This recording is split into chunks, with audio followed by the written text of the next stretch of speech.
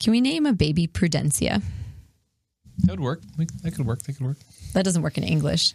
You have to call her Prudy. Roll it.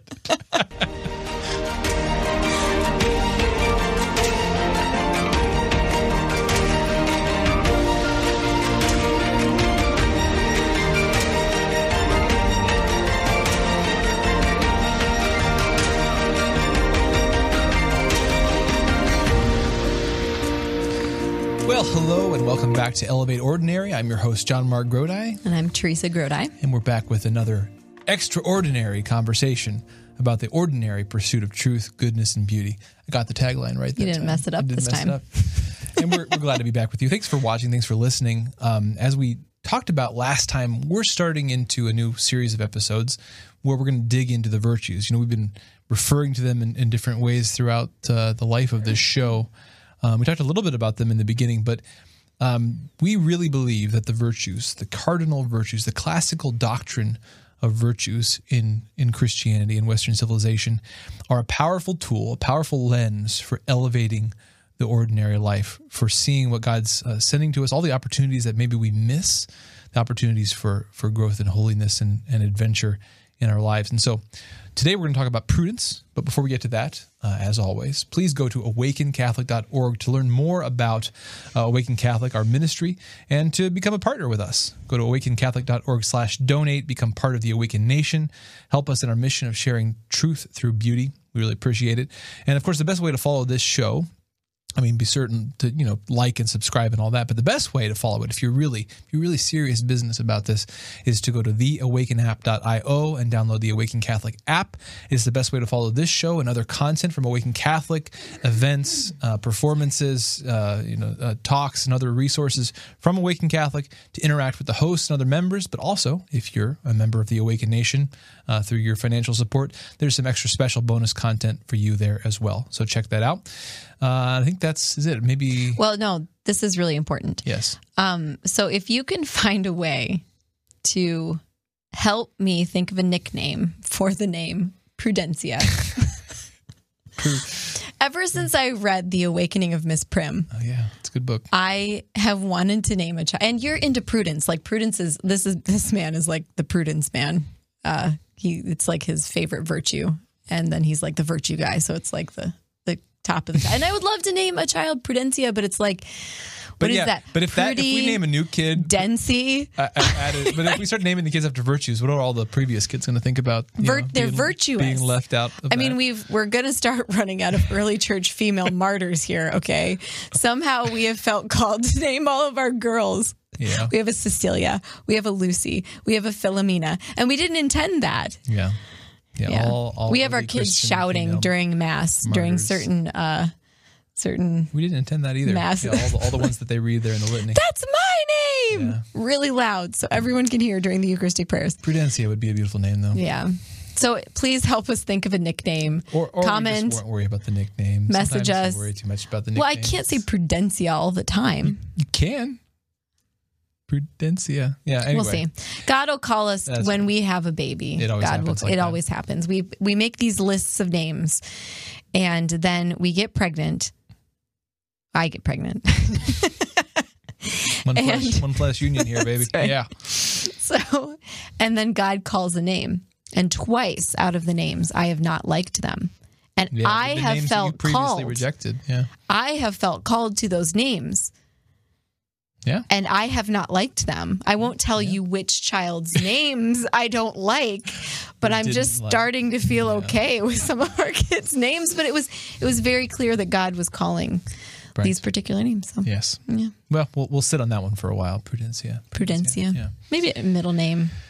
Have you ever dreamed of visiting Paris in the fall? Seeing the beautiful Eiffel Tower lit up by a sunset? Visiting and venerating holy locations of the Sister Saints of France in Lisieux, Paris, Lourdes, and more. This fall 2021, join select international tours with Claire Swinarski from The Catholic Feminist, author and speaker Catherine Whitaker, and our amazing hosts Morgan Holliger and Megan Burwell from Awakens show Naked Without Shame on a once-in-a-lifetime Seine River cruise pilgrimage. Join our friends at Select International Tours and Cruises. With over 34 years of experience, they are the perfect company to help you experience pilgrimage. To learn more, visit selectinternationaltours.com/awaken. Bon voyage! But today, we're talking about prudentia. We're talking about the classical cardinal virtue of prudence.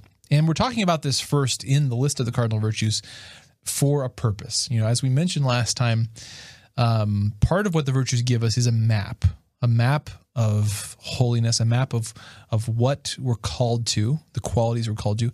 But it's an organized map. There was a reason why classically, for Aquinas, for the Greeks, that prudence came first in the list of the cardinal virtues. Prudence, then justice and fortitude and temperance. Prudence comes first. Prudence, Aquinas called it the mother and mold of all virtue. This is Joseph Pieper, paraphrasing in many ways a lot of what comes from Thomas Aquinas, but he writes, thus prudence is the cause, root, mother, measure, precept, guide, and prototype of all ethical virtues. It acts in all of them, perfecting them to their true nature. All participate in it, and by virtue of this participation, they are virtues. Now, I want to crack that open a little bit first, because what's interesting, especially if you, like me, came at the virtues from a place of not understanding them, not knowing them, if I were to ask you, a person on the street, like which of the four cardinal virtues, if you were aware of the four cardinal virtues, which one is sort of the cardinal of the cardinal virtues? Which one is the mother and mold of all cardinal virtues? I wouldn't have known what the four cardinal virtues are, first of all, because I had 14 years of Catholic schooling. Sure. So why would I ever know what the four cardinal virtues are? Sorry. But I would have said humility. If you had asked me like the most important. Which is good, and it's not wrong. Well, it's not. No virtue is unimportant, but. Yes. But there is I wouldn't have picked prudence. To prudence being first, being cardinal. But even if you did know, because a lot of people did pick that up in their Catholic education, that the four cardinal virtues are prudence, justice, fortitude, and temperance. I always make fun of my But Catholic which school. one would you have thought that Aquinas would say is the mother and mold of all moral virtue? The virtue bearer, the charioteer of the virtues. They're all ways of describing the virtue of prudence, which we wouldn't have thought of. I mean, if you were familiar with the virtues of all, I know when I thought about prudence before this study, before getting into the virtues, prudence was kind of like the boring virtue, right? It just basically meant it's a virtue that makes you boring. Don't be stupid. Like it means don't do dumb things, right? But yeah, and one thing that Pieper points out is that in the ways that we have come to understand the virtues, or just kind of how we've experienced them, how we've heard them, we almost see prudence as sometimes in opposition to the other virtues. You know, that this person is courageous while this other person is prudent and hangs back and is cautious. We tend to think of prudence just as being cautious, being careful, not going crazy. Yeah, or like, oh, there's a place for prudence, but sometimes you have to be courageous. Right, as if they're opposed to one another, which, of course, Pieper and Aquinas say is nonsense. It's bosh. Courage is not courage without first being prudence. So too is justice and temperance. And so too are all the moral virtues. All moral virtue, all virtuous, all moral acts have to have first been prudent. So that's interesting. So what are we talking about? We're talking about the virtue of prudence. What we're talking about is this movement of your spirit. You are a conscious you are a rational being. That's what it means to be a human being. You're the kind of being that has this rationality, this ability to understand, this ability to think and to analyze and to choose. Okay. The first movement there is to attend to the reality of things. The way I like to put prudence is it's a turning to truth. Okay, so there are two primary parts of prudence that we might think of. There's sort of the cognitive and the imperative. In other words, the thinking and then the deciding.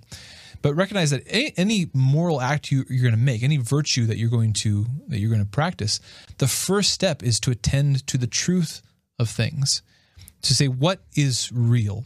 What situation am I really in? Now, we don't always think through all these steps in the moment, but that all virtue is in reference to truth and to reality. Okay, what is justice? what is an act of justice? What is just? Well, you have to have reference to what is true. Who is God? What is the universe we live in? Who am I?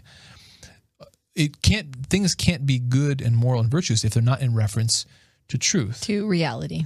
Yeah. In our tagline, we talked about the ordinary pursuit of truth, goodness, and beauty. These three classical transcendental qualities of God. Well, truth precedes goodness because what is good is in reference to what is actually true. What is good for you, what perfects your being. Well, it's not going to perfect you if it's not true, if it's not real. So there's always this reference to truth. So put as practically as possible, prudence is the habit of soul by which we turn to truth and we stay in truth and we operate from a place of truth and reality. Can we continue using the word reality? Sure. Because I feel like truth is like, this is so sad, but the word truth is now like has a lot of baggage that we may not understand or even be aware of. But I think like reality is something. So yeah. So the prudence is a right response to reality. Yeah. But first you need to know what first you need to assess your reality. Right. Well, and that is the first right response to reality, right? Is the first question of whether I want to be a person of reality at all. Mm-hmm.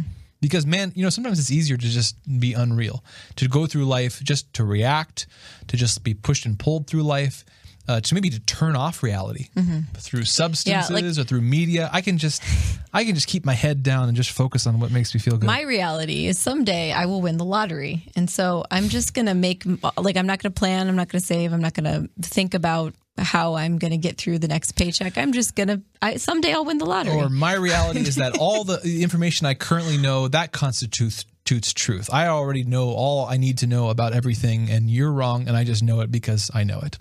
That's what happens when you teach kids science too early. Oh, now you're going to get controversial. I'm not joking. Educational theory here. My little, you want to squash a right response to reality. Physical, material science. Teach your toddlers and preschoolers and kindergartners science instead of nature play. And we talked recently about Jane Austen's book Pride and Prejudice. I mean, think for a moment what you will, what the word prejudice means. Prejudice, prejudgment. So to judge something before you encounter it, before you actually look at it. Well, prejudice is fundamentally opposed to this virtue of prudence. Prudence is where you set aside your prejudgment and you try to attend to things as they are. In fact, you go to things really being open, being ready, expecting to learn. Because you are practicing being the kind of person who has a taste for reality. You want things as they are. You want to know things as they are, even if they show you that you're wrong, even if you discover you have more to learn, even if reality turns out to be challenging and difficult and present you with maybe the reality that you need to change some things about your life. To be a person of prudence is to practice turning again and again to that reality and operating from that place. That's right. You don't want to be a Mrs. Bennet or a Mr. Collins for your whole life. Yeah, you got to go back and watch the Pride and Prejudice episode. Or just read the book 10 times. So many good images of virtue and vice. So many good ones. Oh, it's classic. No, but I mean, the reason why at the end of that book, you don't want to be Mrs. Bennet or you don't want to be Mr. Collins is that you realize that they're just living in this fantasy pretend world where they're always making not even making excuses, but just like making up reasons for why they're acting the way they are. Right. And it's a really pitiful situation. You pity them and you don't want to be that. You want to be stomped down by reality like Elizabeth Bennet, like Mr. Darcy, so that you can then live in reality. Rise from the ashes, Everything boils down to Jane Austen. And again, as we talked about last time, one of our M's, we were talking about why virtue is so important last time. We had a series of M's for that. Go check out that episode. One of the M's was momentum. Okay. Every decision we make is building our momentum of virtue or vice. Okay. So again, in those characters, what we see is a person who's they didn't just choose unreality once. They didn't just choose a lie or a falsehood or a fiction or their own fancy or their own prejudice once. It's that coalesce, that crystallize into a habit over time where you have people who are sort of hopelessly lost in their habit of unreality. And it's hard for them to ever step outside themselves and see themselves for who they really are. We don't want to become like that. Yeah. We want to be people who, again, choose reality even and especially when it's difficult, because that's where we can grow. We can do something with truth. We can do something with reality.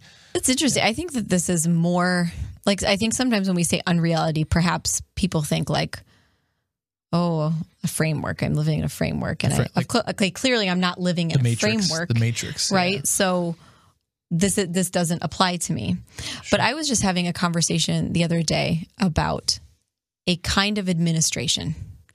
Okay, a positive administration. Like a government? Yeah, like a hierarchy. Okay, sure. And a lower member of the hierarchy was talking about sending a letter to a higher member of the hierarchy. Okay. And in it, she was like, oh, I know something about this person personally. So I know I have to play this game, because that's what he responds to. And instead, like I was actually thinking this through, and I was like, I was getting overwhelmed, and I was getting the feeling of like, this is a game. I hate games. I'm so glad I'm not involved in bureaucracy.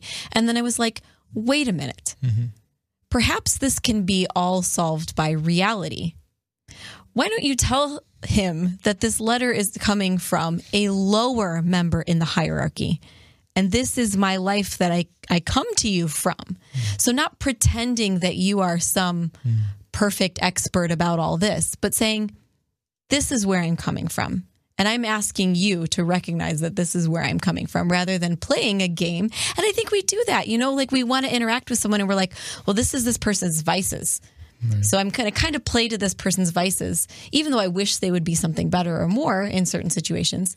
Right. But instead, like, no, what is reality? What am I really looking for in this committee meeting? Yeah, rather than just like stating the truth, stating what's really on our heart, Yeah, and I think that when we image reality to people, they get a little bit of a taste of it, and perhaps they like real interactions above when they know that everybody at the table is playing the game towards them, the hierarchy person. Yeah, games and politics and drama, that kind of stuff. Versus, So this is very real. Like we may think we're living in reality, but we may really be in our job, in our social interactions, even in our marriage, in our family relations. We may be playing lots of games that could be that could really be dispelled by recognizing reality. Like this situation's never going to get any better if we don't just together recognize reality. Another bit of unreality that I think we encounter every day is just how we all so uncritically accept headlines and perspectives we receive through the media about about events and people and things out there that we haven't actually experienced. So someone says, this person said such and such, and they really believe this, and they have this. Do we ever fact check any of that? Do we ever experience any of that firsthand? And or is it even possible to fact check it? Right. Well, so I'm a historian, and the way I look at information, even old information, is that can this person who's reporting this really actually know this information? Because if not, then it's just simply not relevant to determining this ancient event that occurred. Yeah, and even if it's likely to occur, I think part of the way that we step into unreality is just living our life in concerned about stuff that we are more concerned with stuff we can know less perfectly, and we're less concerned with stuff we can know more perfectly. We can know who God is. We can know the vocation we have. We can know our responsibilities, the people in our everyday life, and we spend much of our time living in the fantasy world created by the media outlet that we want to watch. So there's a variety of unrealities that we live. There are a variety of ways that we choose to live in unreality rather than to live in reality. And it's not always just accepting a very obvious, explicit lie. It may be just going through life asleep, in a sense. We do that in so many ways. We allow ourselves to sleep. We seek the oblivion of food or drink or media or distraction, things to distract us from the realities of my life and who God is and who I am and what he's called me to. So again, all that is to say that prudence is this habit of waking up to that and deciding, I'm going to be, we're here at Awaken Catholic. We want to be awakened to reality, and not just once, we want to make a habit of it. And so So a little bit more digging into prudence here. So prudence, again, I said, has a kind of a cognitive and an imperative aspect. It's to turn to reality, and then it's to try to, as you said, respond rightly to reality. Okay, prudence looks to the truths of things, which it includes the big truths of things. The philosophical truths. Who God is, what this universe is about, what morality is, what's right and wrong. Those big truths. But it translates those truths into the question of, but what does that mean for this next step? Given what I know, as best as I can, in humility, what's the next right step? Prudence isn't always, it's not about so much the ideal, but what the available action is to me. What's in front of me as I get up in the morning, not just what is a good thing I could do today, but what is the good thing I should do today, and what is the piece of it that I should tackle first. It takes the biggest and it brings it down to the most specific. Okay. Now there are a few classical perfections of the virtue of prudence, and I think they help to flesh out what this means practically. One perfection of prudence, and I know you're a big fan of this one, is memoriam. And whenever we use Latin words or non-English words to refer to some of these concepts, and they obviously have an English equivalent, it's not me just trying to sound pretentious. Sometimes, like prudencia, for prudence, it's to highlight that oftentimes the English word that we have for this, the connotation, the baggage that comes along with it, is insufficient. Like, we have to take a step away from what we're familiar with to get the full picture of what this thing is. So, memoriam, we're talking about prudence. We're talking about not just memory, not just like, are you good at remembering stuff? Do you have a photographic memory? But do you make a habit of going through your life attending to the reality of what's happened to you, what you've actually experienced and seen and heard, and then trying to see the meaning of it, trying to learn from it, and carrying those lessons forward? It's as much about what you forget as it is what you remember. It's looking at, my day, and we talk often about the examination of conscience. When I look at my day, do I try to see what God was doing in my life? If I see my faults, do I try to understand what led up to them, how they might be different? And when I get the point, when I see some meaning there, something to learn, I try to hold on to that and carry it forward. Memory. Any thoughts about memory? I know you've been talking a lot about memory. Well, I've been talking a lot about memory because I get afraid that I'm losing mine. That's kind of what 5 kids does to you, right? Yeah. No, I mean, with the amount of, I talk about this a lot because I am afraid that with the amount of information that comes to us and our different ways of storing that information, that we're losing something that is really important to our brains, but also to humanity and the continuation of civilization. Yeah. So civilization being human, community, caring for, knowing how to care for people, knowing how to survive. It's all based on memory.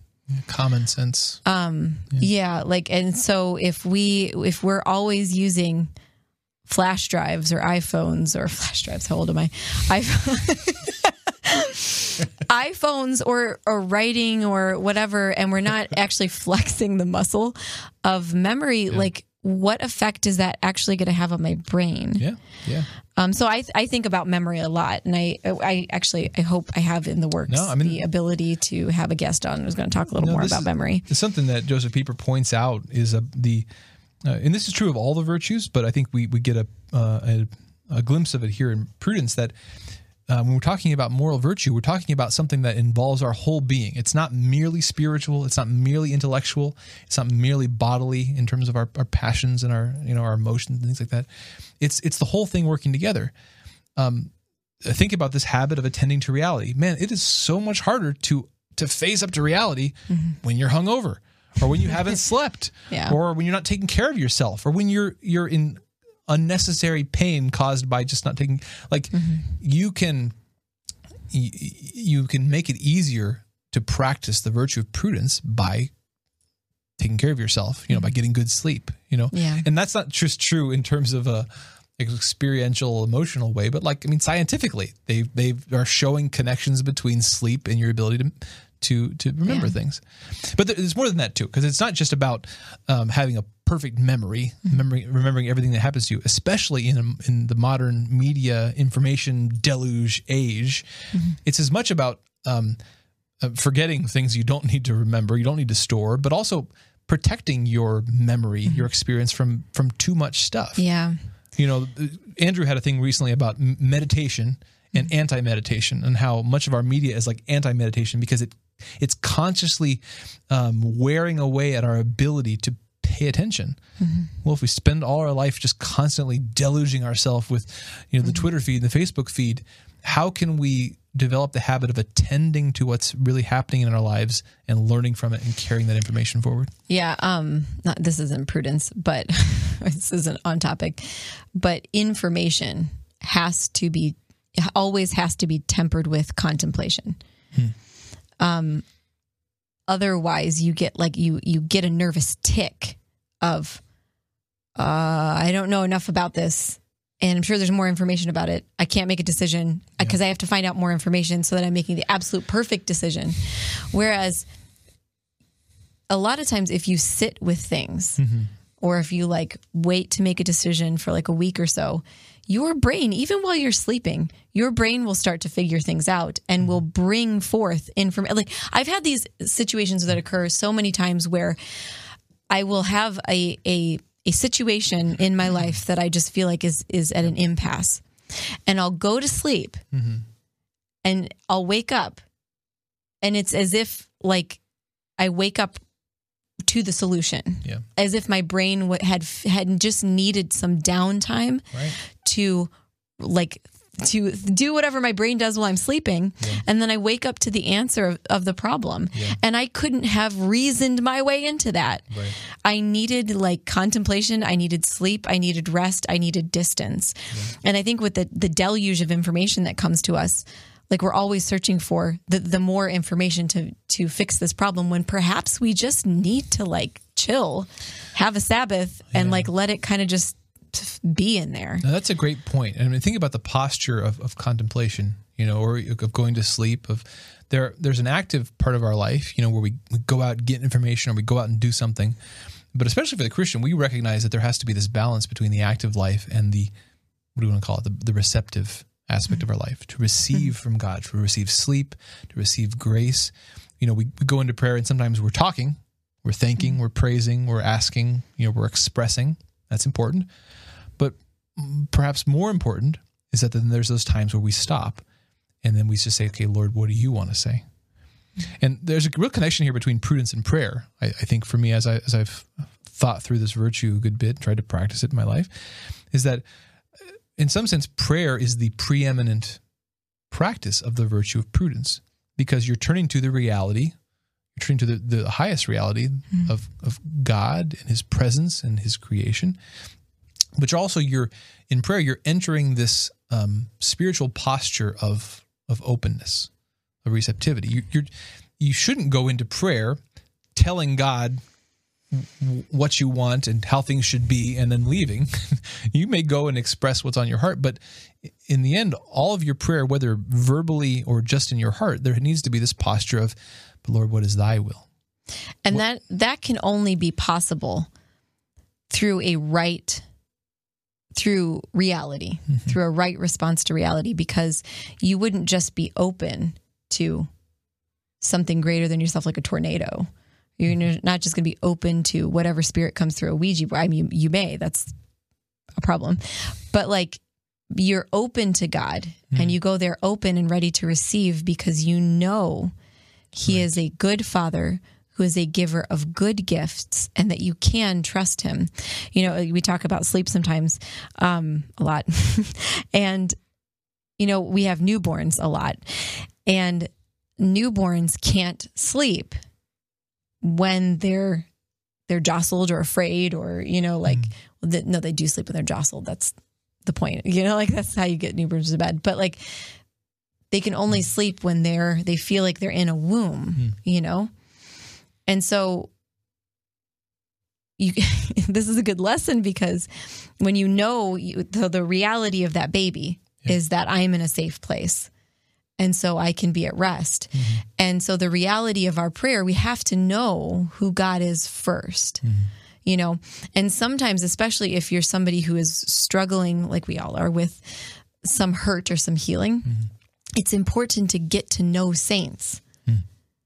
Because in their lives, yes, I mean saints who are dead, but then also living saints, people who you look at and you're like, this person is holy, they're joyful, they seem to have good advice, you know.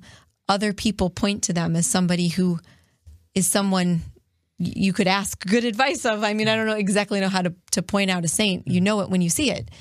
But it's sometimes through those people that you can know who the Father is, who God is. Anyway. No, that's good. Yeah, I mean, again, this turning to truth, it's not just a matter of information. I mean, there's a difference here between knowledge and sort of wisdom, which in Scripture is another word that's sort of used interchangeably with prudence. That it's more than just knowing a bunch of sound bites and data. It's again, we're talking about a virtue here. We're talking about a habit, a posture, a practiced posture towards reality. I think, you know, you mentioned humility earlier, and that's an important virtue. I think it's part of the virtue of prudence in the sense of how do you approach the question of truth, of what is true? Do you approach it assuming you already know what it is, or do you approach it humbly? And especially approaching the Lord in faith, saying, Lord, I want to know more. I desire philosophia, the love of wisdom. I think, again, this love of wisdom, this desire to know is bound up with this habit of soul that we call prudence. You. Yeah, you. You know you've always wanted to go to Paris. Well, now's your chance. If you go with Select International Tours, the sponsor of today's Awaken Catholic Show episode, you can join Claire Swinarski from the Catholic Feminist podcast, as well as author and speaker Catherine Whitaker, and our amazing hosts Morgan Holliger and Megan Burwell from Awaken's show Naked Without Shame, on a once-in-a-lifetime Seine River cruise pilgrimage in France. Visit and venerate the sister saints of France in Lisieux, Paris, Lourdes, and more. Sacre bleu! Learn more by visiting selectinternationaltours.com/awaken. We talked about memory. Let me talk about another perfection of the virtue of prudence here. So memoriam is one. Docilitas, another Latin word for a semi-familiar English concept, but docility is the word that we would use. But again, in the context of prudence here, we're meaning that, and this goes along with what we're saying here, to be a person who is able habitually to turn to reality and remain in reality, we have to be the kind of person who is able to and practices going to others for help. So certainly going to God, but you know, in our experience, we need other people's experience as well. Actually, you already led into this perfectly because you're talking about getting to know the saints. We need to know God in reality and try to figure that out ourselves, but we also need to know it through somebody else's eyes. We need to hear their testimony, their experience. We need to learn from good teachers. We need to go to holy people to be able to have a better grasp of reality. And it's not just the information, but it's also the posture of turning to another person to try to learn. That's part of the perfection of this virtue of prudence. Someone who I know on your early faith journey, who was a really good example of this, was Peter Kreeft. I don't even know. Did that sentence that I just said make absolutely no sense? Yeah, so you were really influenced by Dr. Peter Kreeft early on in your conversion. And when I think of somebody who is docile, I think of Peter Kreeft. But I remember he said this thing once that like the atheist and the fundamentalist Christian have essentially the same posture. That's so good. Because they believe that they have truth all wrapped up in their back pocket. And that's the same reason I don't like teaching science to very young children, because they quickly become, I've got truth in my back pocket. They can no longer contemplate the clouds. They can only say, "Oh, it's a bunch of droplets of water crystallized up into air." You know, like, "Oh, I've got this." You know, and that is the opposite of the docile person. The docile person says, "Like, I have a problem. I've used my intellect. I feel I intuit that I have gone as far as I can go. Now I need to seek good counsel." Yeah, you know, and that can all happen in a snap second. Like, you know. It doesn't mean you have to spend years realizing that you don't have this. You can just seek the good counsel of another person. Yeah. Another Dr. Kreeft-ism that I like, you know, he refers to this moment in the play Hamlet, the Shakespeare play Hamlet, where Hamlet says to Horatio, there are more things in heaven and earth, Horatio, than you've dreamt of in all your philosophy. And he likes to point to that and he calls it the Hamlet principle. I don't know where he called it. That was in a talk once, but that do you come at reality? And again, this is what you're getting at with your rather controversial opinion about teaching science. Oh, yes. Which is that Sorry. What comes along oftentimes with our modern physical scientific education is an underlying reductionist philosophy that says everything you think you know is less than it appears to be. The table is merely just atoms. The clouds are merely just water vapor. You are merely just a trousered ape. Reason is merely rationalization. Love is merely lust. Everything is less than it appears to be. Rather than the Hamlet principle, which is to come at reality always expecting there to be more. Yeah, the cloud is water vapor, but there's more in heaven and earth than I have dreamt of in all my thoughts. There's more to that phenomenon. Yeah. There's more to love than just lust. There's something beyond as well. There's something above and as well as below in these phenomenon. And I want to be open to greater truth. I don't want to be clamped down. I already get it. I already understand it. Throw it out. Move on to the next thing. I want to be open to always learning and appreciating more these aspects of life. This makes me think of breast milk. I guess explain. Because so there was a time in history when formula was coming into play. And one of the reasons why, one of the taglines that hospitals started to use, and this is a story that my great aunt tells. Her husband was a doctor, and he told her when she was having her first baby, you will breastfeed that baby. This is probably the 50s, maybe 1950s. Sorry. And she said that the nurses were really pushing her and telling her that your breast milk is dirty. It's full of bacteria. It's not sterile, which is true. They knew that at the time. They were learning at the time that it's full of bacteria. You don't want to put bacteria into your babies, So don't. It's wrong. It's unsterile. And she was like, nope. My husband said he's a doctor. Nope. Okay. So flash forward to now. We're learning all this amazing stuff about breast milk. That it changes with every nursing session. When the baby is suckling, it changes at night. It's full. It's like basically vaccines for your children. It's adapting to the environment. It's providing what the baby needs. Still I see people saying... It's populating their microflora. I mean, the gut microflora is such a big thing. Well, still I see people giving these lists as to why you should breastfeed your baby now. When in reality, what we should be saying... What this should be teaching us is that breast milk, the body, is so much greater than I could ever imagine. It's so much bigger. And what I think I know about breast milk now, what I think I know about pregnancy and gestation and giving birth, it is so much bigger than possibly I will ever know in my lifetime or that science could ever tell me. It's another aspect of the theology of the body, which we often talk about here. And there's a great show here on Awakened Catholic called Naked Without Shame. Naked Without Shame.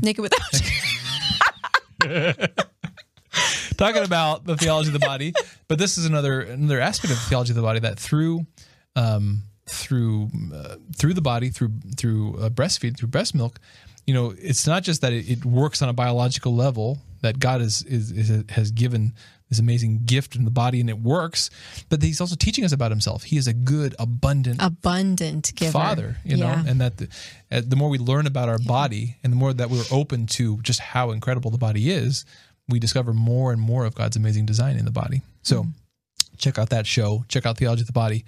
But docilitas is where we launched off from here, that a perfection of the virtue of prudence is this docility. It doesn't just mean accepting whatever somebody tells you, but it means being the kind of person who does turn out to recognize, to complete my understanding, to seek greater understanding, I do need other people. I do need to be open to God, to fellows, to smart people, to holy people. And so I want to incorporate their knowledge as well, their understanding. So another perfection, the other one that we'll talk about today, is called solertia. And that, as far as I know, doesn't have an easy English equivalent. Solertia. And it refers to this this habit of, as you practice prudence, as you're a person who turns to reality, I want to stay in reality. I want to avoid, going back to sleep, so to speak, going back to unreality. I want to be a person who turns to the reality of things and tries to operate from there in my life of my active life. But that it's one thing to be prudent right now. I'm calm. I'm composed. I'm thinking clearly. My children aren't around. There's no little children running through the room, and I can what's the next right thing I do? I'm going to make a plan here. I'm going to go through that. I'm going to remain prudent, making good choices, making right responses to reality. That sometimes that can go out the window as soon as something so surprising happens. I didn't expect the unexpected, and so a perfection of the virtue of prudence when it's as you make more of a habit of it, you also get better at remaining prudent when bewildering situations happen. Because again, this is what happens all the time, right?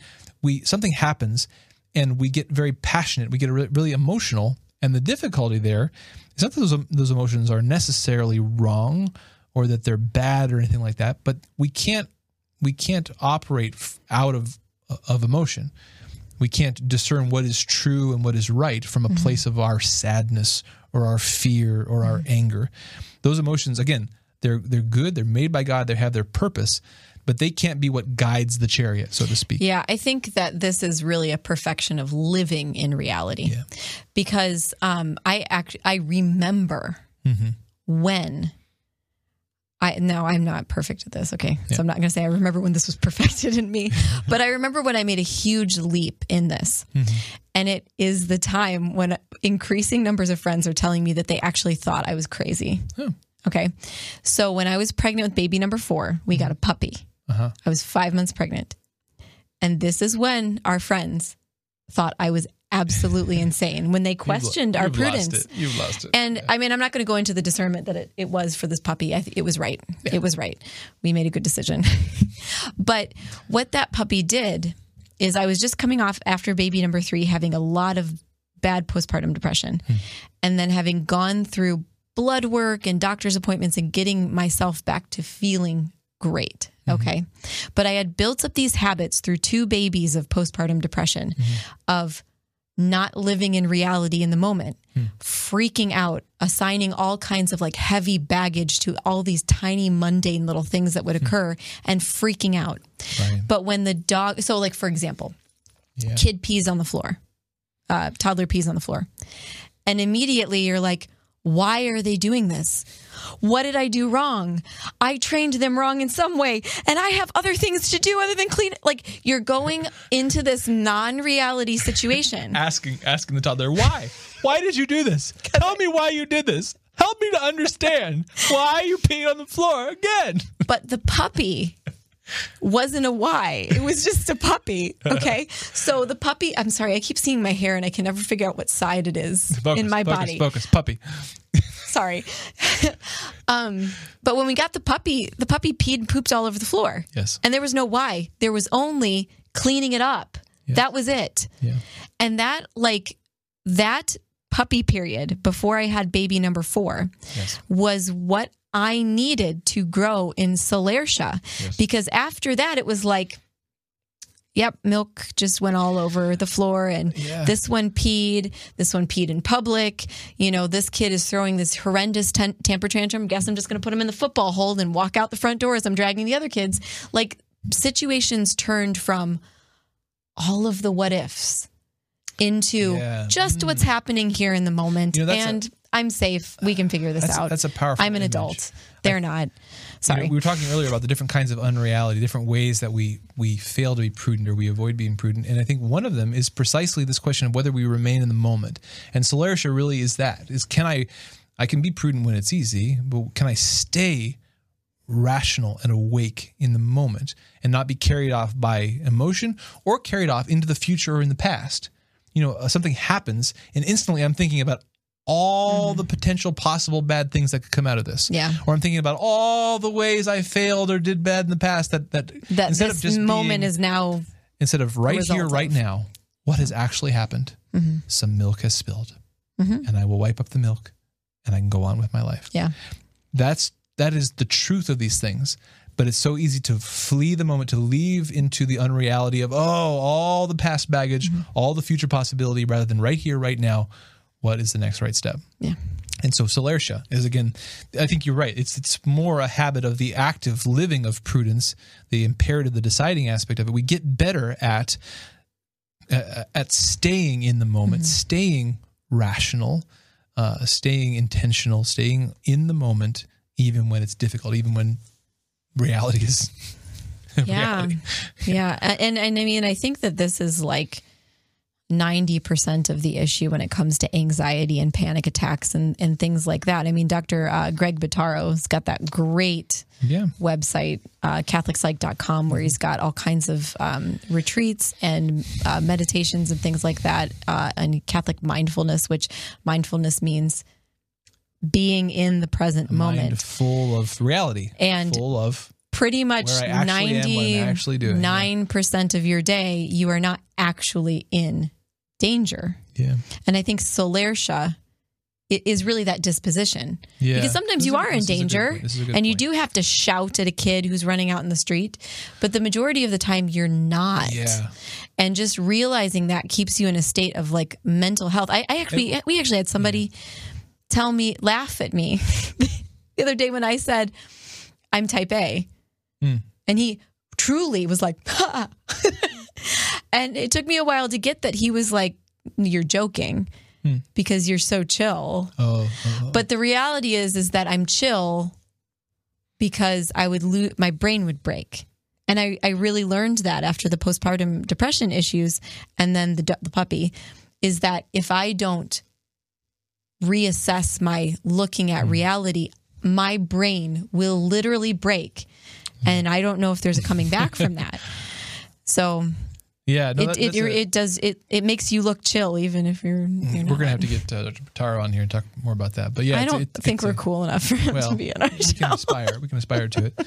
Yeah, but precisely that thing. Yeah, so often we fail to be prudent precisely because the good drives and passions and things that God has put in us, the powers of our being that are there for self-preservation and self-flourishing, the desire for food and for drink and for sex and for affirmation and for comfort and for solace, for safety.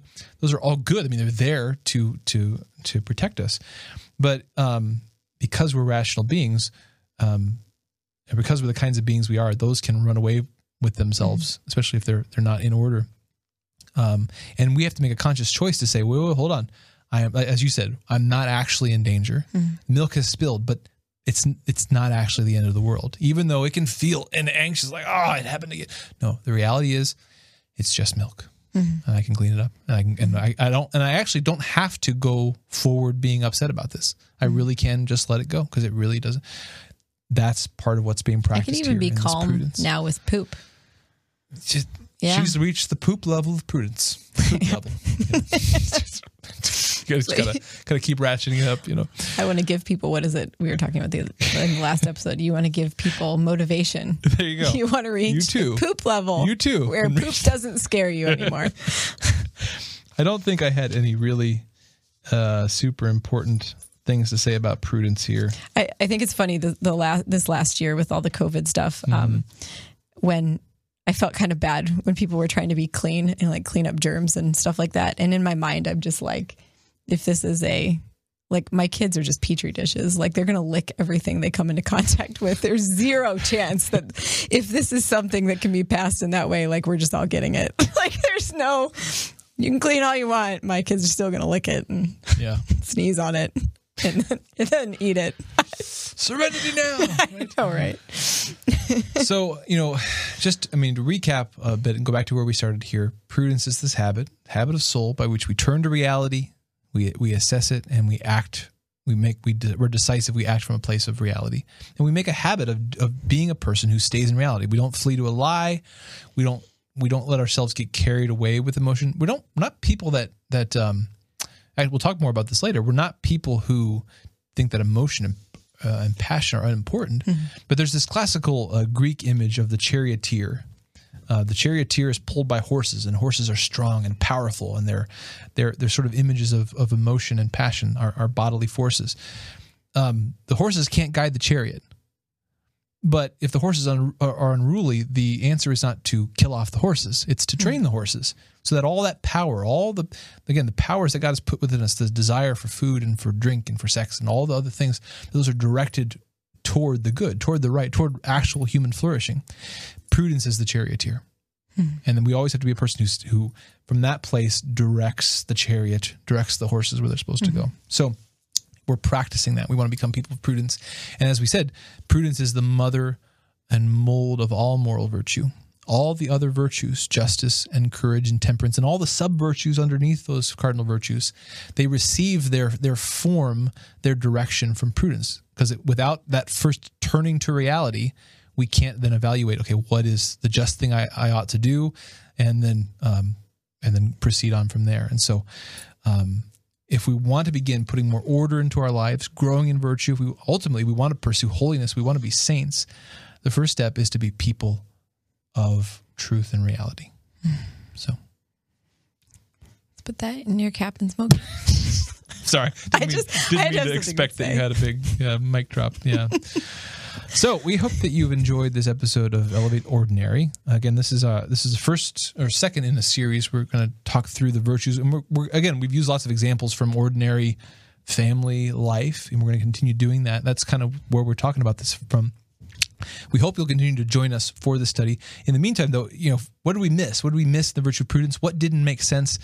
What could we clarify? Go to theawakenapp.io and join our community and let us know. How can we fill in this study? How can we talk more? How can we be helpful to you in this? How can we have a conversation amongst all of us about bringing virtue into our daily life? That's the best way to get a hold of us. If you want us to clarify something, if you want us to talk more on something, if you want us to stop talking about something, the best way is to join the app and then comment in the community. Yeah, so that's theawakenapp.io. That's where you go to download the app, follow this show and other content on Awaken Catholic. And again, as we said, it's the best place to give input and ideas, and we can dig more into the virtues with you there. Also, if you're there and if you're part of the Awaken Nation, there's some bonus content, some special stuff just for you. And what is the Awaken Nation? It's people like you that have joined in this mission. Go to awakencatholic.org/donate, make a financial contribution, a recurring contribution to help us keep making this show and other content from Awaken Catholic. We really appreciate it. This mission of trying to share the truth of Christ and his church through beauty, through the media. We'd love to have you part of this mission. So awakencatholic.org/donate.